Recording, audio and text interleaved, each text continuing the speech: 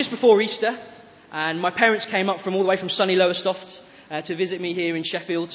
And I took a day off work, and we did the classic parent thing, go for a walk in the Peak District. So we went over to Derwent Reservoir. And we did the walk where you go up to the side on the right, you try and get as high as you can, you look nice views back over the reservoir. Halfway up, my parents huffing and puffing. They're getting a bit old these days. They had their little walking sticks, though, so that helped them out, apparently. And then when we got to the top, beautiful views, we had lunch. And we walked down with nice views over Banford, and then followed the road all the way back down. And everything was going fine. It was very lovely, very enjoyable. And then we got to the little bit where you walk on the path just in front of the reservoir and the dam, just in front of the dam. And I noticed on the floor were frogs, dead frogs. I don't know if you've ever walked around there, but I was counting them. I thought I'd count them. They were kind of squeeched, sort of splattered into the road. And I looked at my mum and my dad and I said, this is a little bit odd, isn't it? And we thought, well, this is a nice family activity. Why don't we count the dead frogs? So by the time I'd got to 100 dead frogs, I was kind of chuckling away. And my mum, a person of much more compassion, even she was laughing. Don't call the RSPCA. I didn't kill any of the frogs myself. But we were just thinking, isn't this odd? All these dead frogs on a road that, let's be honest, is not that busy. It's not like there's endless trucks driving along trying to take out all the frogs. And it was even more curious that when we got to the end of that little bit road, on the sign on the gate it said, road closed. 185 dead frogs, I counted.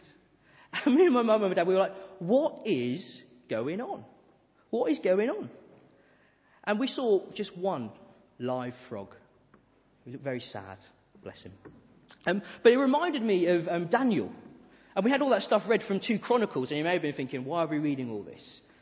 But if you like, Daniel and his friends are like the one live frog, because all around them, all they can see is death.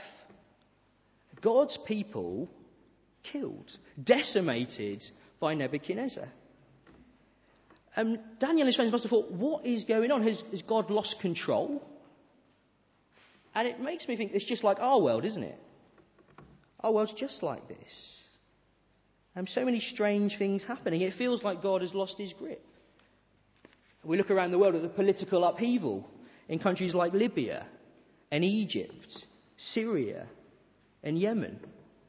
It's not just those things that make us think our world is out of control, though. We look to natural disasters, don't we? And we think of New Zealand and even more recently Japan. And it makes us ask the question, has God lost his grip? But there's closer to home, isn't there, with personal tragedies. People with cancer. Relatives with Alzheimer's. And just on the news this week, we saw the case of the carers who abused the people under their care. And it all makes us ask this question, has God lost control? And then we think of God's people around the world, and routinely Christians are persecuted day after day, aren't they? In places like North Korea, Pakistan, Nigeria, Egypt. And then on our television screens, most days, Christians are mocked, aren't they? And treated as idiots. Daniel's world is very similar to our world, isn't it? It seems out of control. Has God lost his grip? So often I just sort of look at the world and I think there's no rhyme nor reason as to what's going on. Just like the frogs at Derwent Water. If anyone can tell me why 185 dead frogs are there, I'd love to know. But what is going on? Who is in charge of our world? Well, why don't I pray that God would reveal himself to us this evening? Let's pray. Heavenly Father, we look at our world and it makes us ask many questions. Father, help us to see tonight who is in charge, that we might trust him. Amen. Great, well, who's in charge?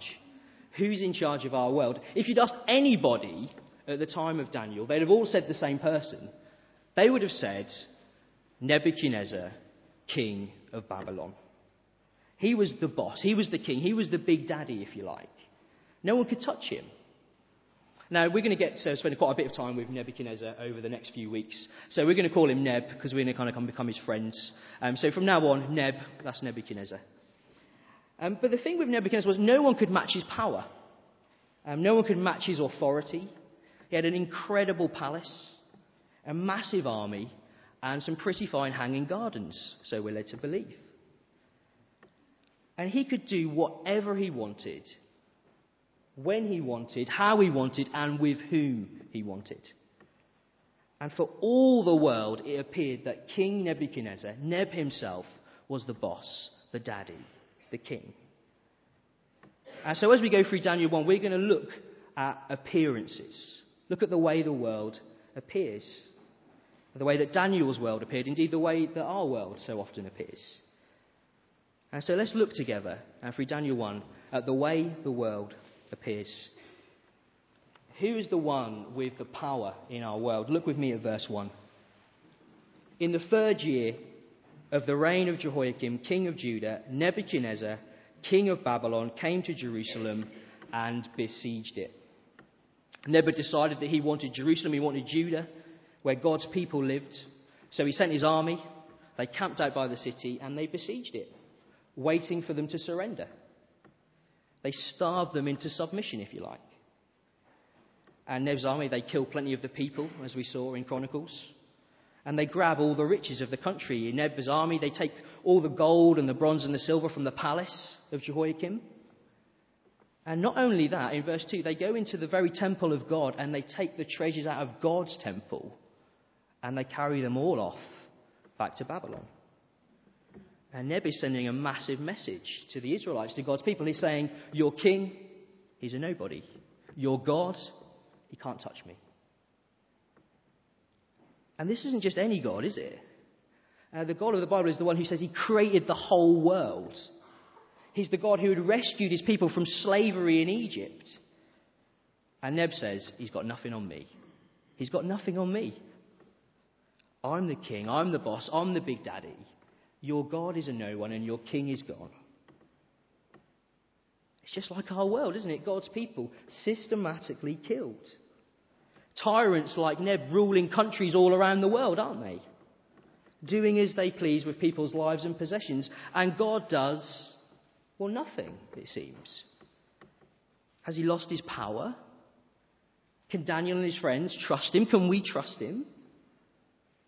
It seems for all the world that Neb is in charge, that he has the power, and Neb and his gods have won the day.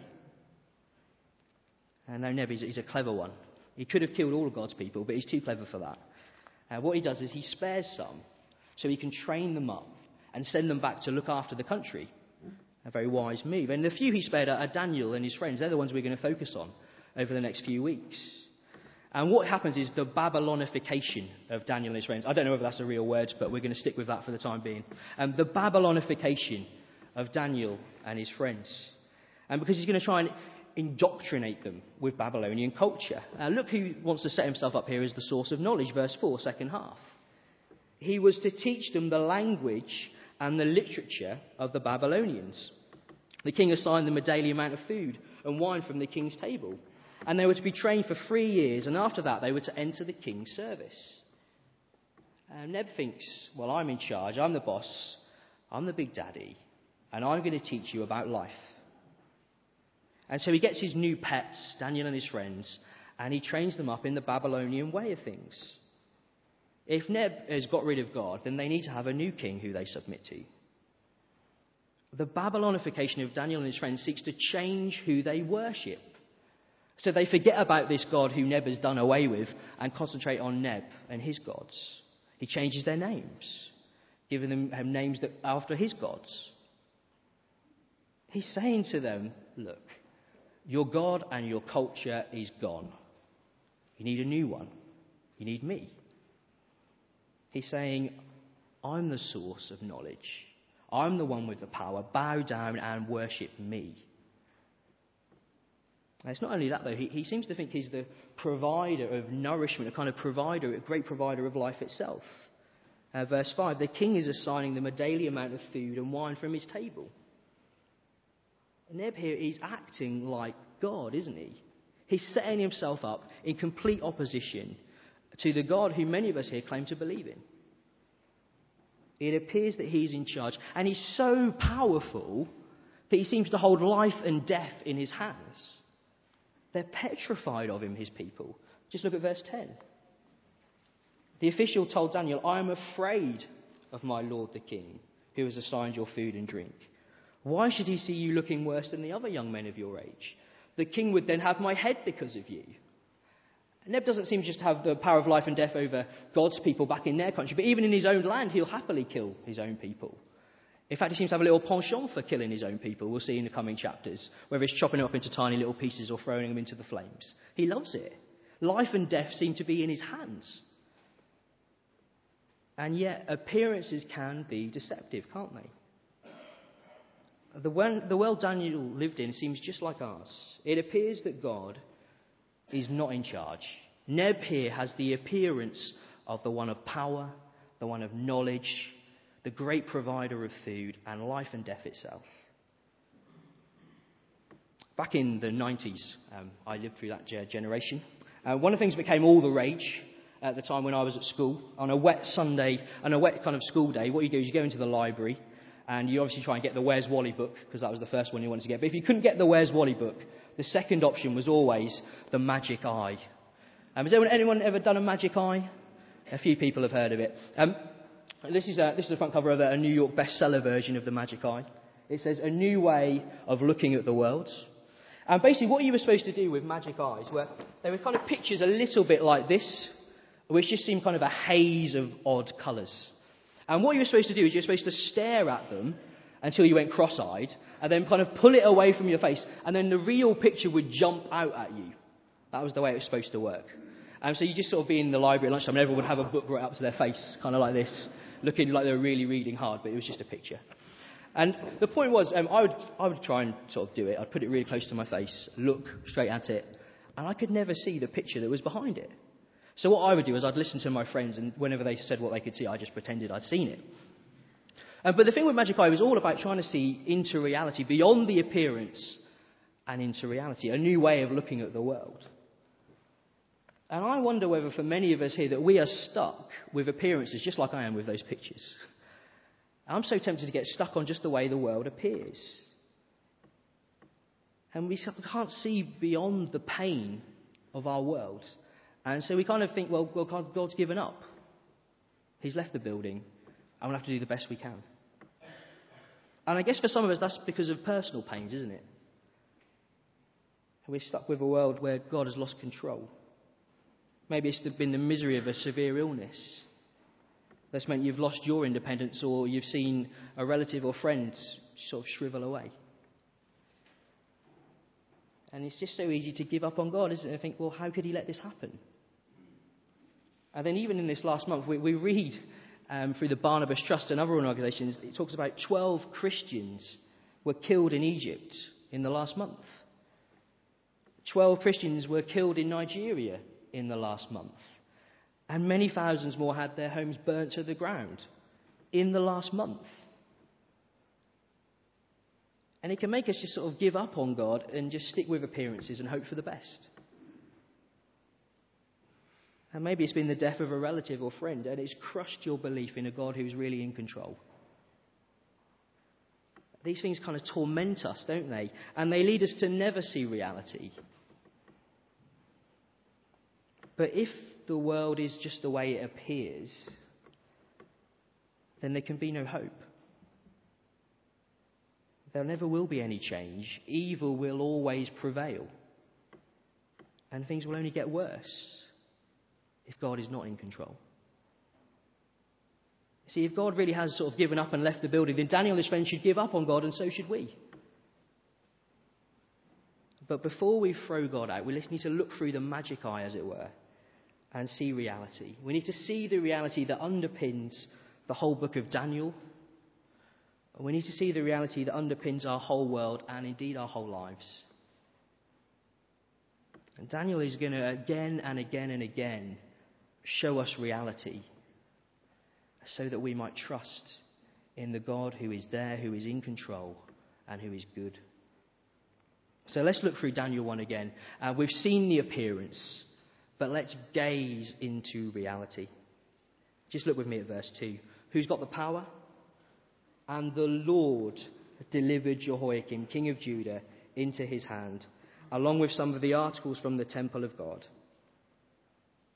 The Lord delivered Jehoiakim, king of Judah, into Nebuchadnezzar's hand. The Lord. What Neb, what the Babylonians, what God's people, what Daniel, what we must realize is that God is in control. Completely in control, even over stuff that seems awful. God is the real king. God is the real boss. God is the big daddy. Anything that Neb has done is because God has allowed him to do it. And anything that Neb has or now owns is because God has given it to him. God is the one with the power. Even his people being carried off to Babylon has been no mistake. God told them this would happen because they kept rejecting him again and again and again. He promised them this would happen, and because he is a faithful God, faithful to his word, it happens. God gave his people to Neb. Daniel knew this, which is why he kept trusting. Even though his life must have been awful, looking back on all his friends and family, many of them dead, he kept trusting God because he knew he was sovereign and he was in control. That he ultimately was the one with the power. Just look at verse 9. It's not just in the massive scale that God is powerful. Look at verse 9. Now God had caused the official to show favour and sympathy to Daniel. When Daniel boldly makes a stand and he says he won't eat from the king's table, we expect the official to say, don't be stupid. I mean, who is Daniel to ask anything? He's a slave, essentially, from another country. And yet God, powerfully, in an individual's life, causes him to allow Daniel and his friends to eat vegetables instead. God is in control here, isn't he? God's the real king. That's how powerful he is. And what about this area of the provision of food? Look at verse 15. At the end of the 10 days, they, that's Daniel and his friends, looked healthier and better nourished than any of the young men who ate the royal food. Neb set himself up as the great provider of everything. And yet God takes rubbish vegetables and makes these people better nourished. And recently, my brother got married. She's a lovely girl called Jenny, but to my dismay, she's a vegetarian. Now, she's a lovely, lovely girl, but I would say she's kind of classical looking, classically vegetarian. And that's exactly what's going through the official's mind, isn't it? He thinks that that Daniel and his friends are going to look like classic vegetarians. He says, I'm afraid of my lord the king who has assigned your food and drink. Why should he see you looking worse than any of the other young men of your age? But God miraculously, verse 15, at the end of 10 days, they looked healthier and better nourished than any of the young men who ate the royal food. It's a miracle. God is the great provider of nourishment, isn't he? God is the real king. He's the one providing the nourishment here. And what about knowledge? Neb was set to Babylonify them. Verse 17.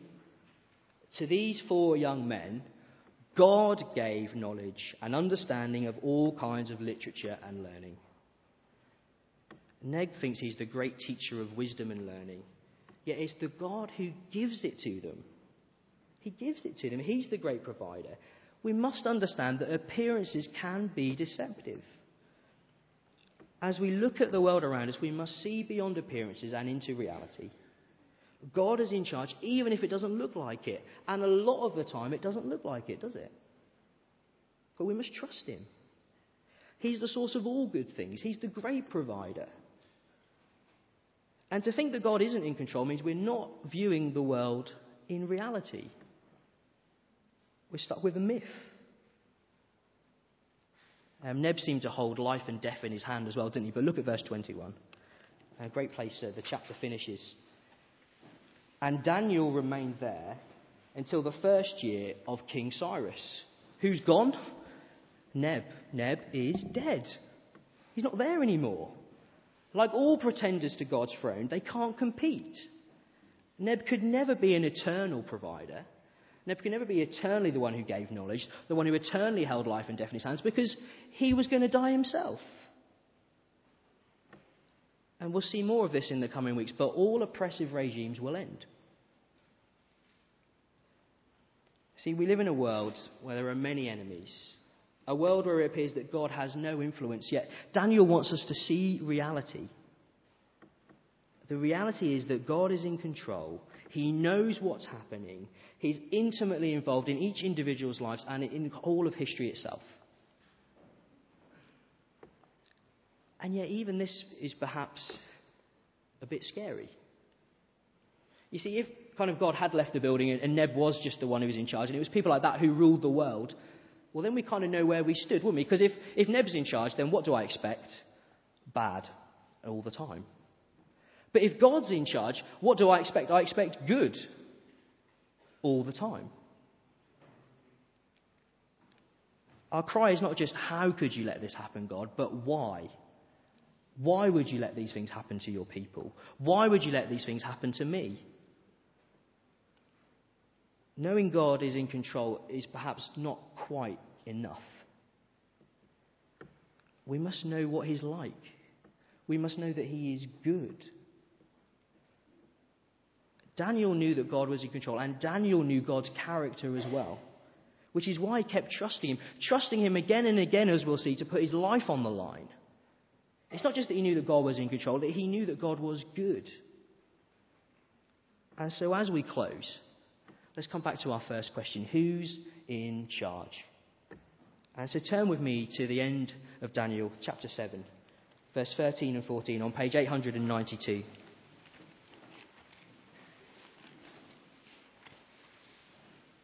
Daniel 7, and we're going to look at verse 13 and 14. Let's see reality together. It says, "In my vision at night I looked, and there before me was one like a son of man, coming with the clouds of heaven. He approached the Ancient of Days and was led into his presence. He was given authority, glory, and sovereign power. All peoples, nations, and men of every language worshipped him. His dominion is an everlasting dominion that will not pass away, and his kingdom is one that will never be destroyed." We get to the end of a chapter like Daniel 1. We realise we need a king who is completely in charge, who is a wonderful provider of all things, who is the source of life itself. And we get to Daniel chapter 7 and we see we have such a king. The Son of Man. Jesus uses that phrase about himself the most in the New Testament. Jesus is the Son of Man. He is the one who is ruling the nations. He is the one who has all power. He is a kingdom that will never be destroyed. We must trust him, despite appearances that may deceive us. Jesus is the King of the universe, the provider of all things, the source of life itself. He is ruling the universe even as we hear right now, sustaining it all. But what's he like? What's he like? Well, my favourite verse in the Bible is Mark 10:45. It says, "For even the Son of Man did not come to be served, but to serve, and to give his life as a ransom for many." The Son of Man, the great ruler of the universe, came down to earth to serve by dying for us on a cross. That's who's in charge. That's who's ruling the nations. That's who holds our very lives in his hands. None other than the one who died for us on a cross, that we might be in his kingdom that goes on forever. If Daniel can trust God, then how much more can we? Because we know so much more than Daniel did. There are so many unanswered questions we have, but we must cling to reality and the realities that we know.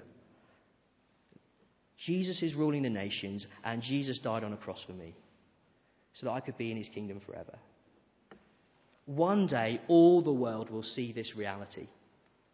One day, Jesus will establish his kingdom, and it will never be spoiled. Not by anyone like Neb, no dictator, no death, no illness, no pain. However hard life gets, and there will be moments for each of us that will feel almost unbearable, we must hold tight to reality. Hold tight to the Son of Man who holds all things in his hands.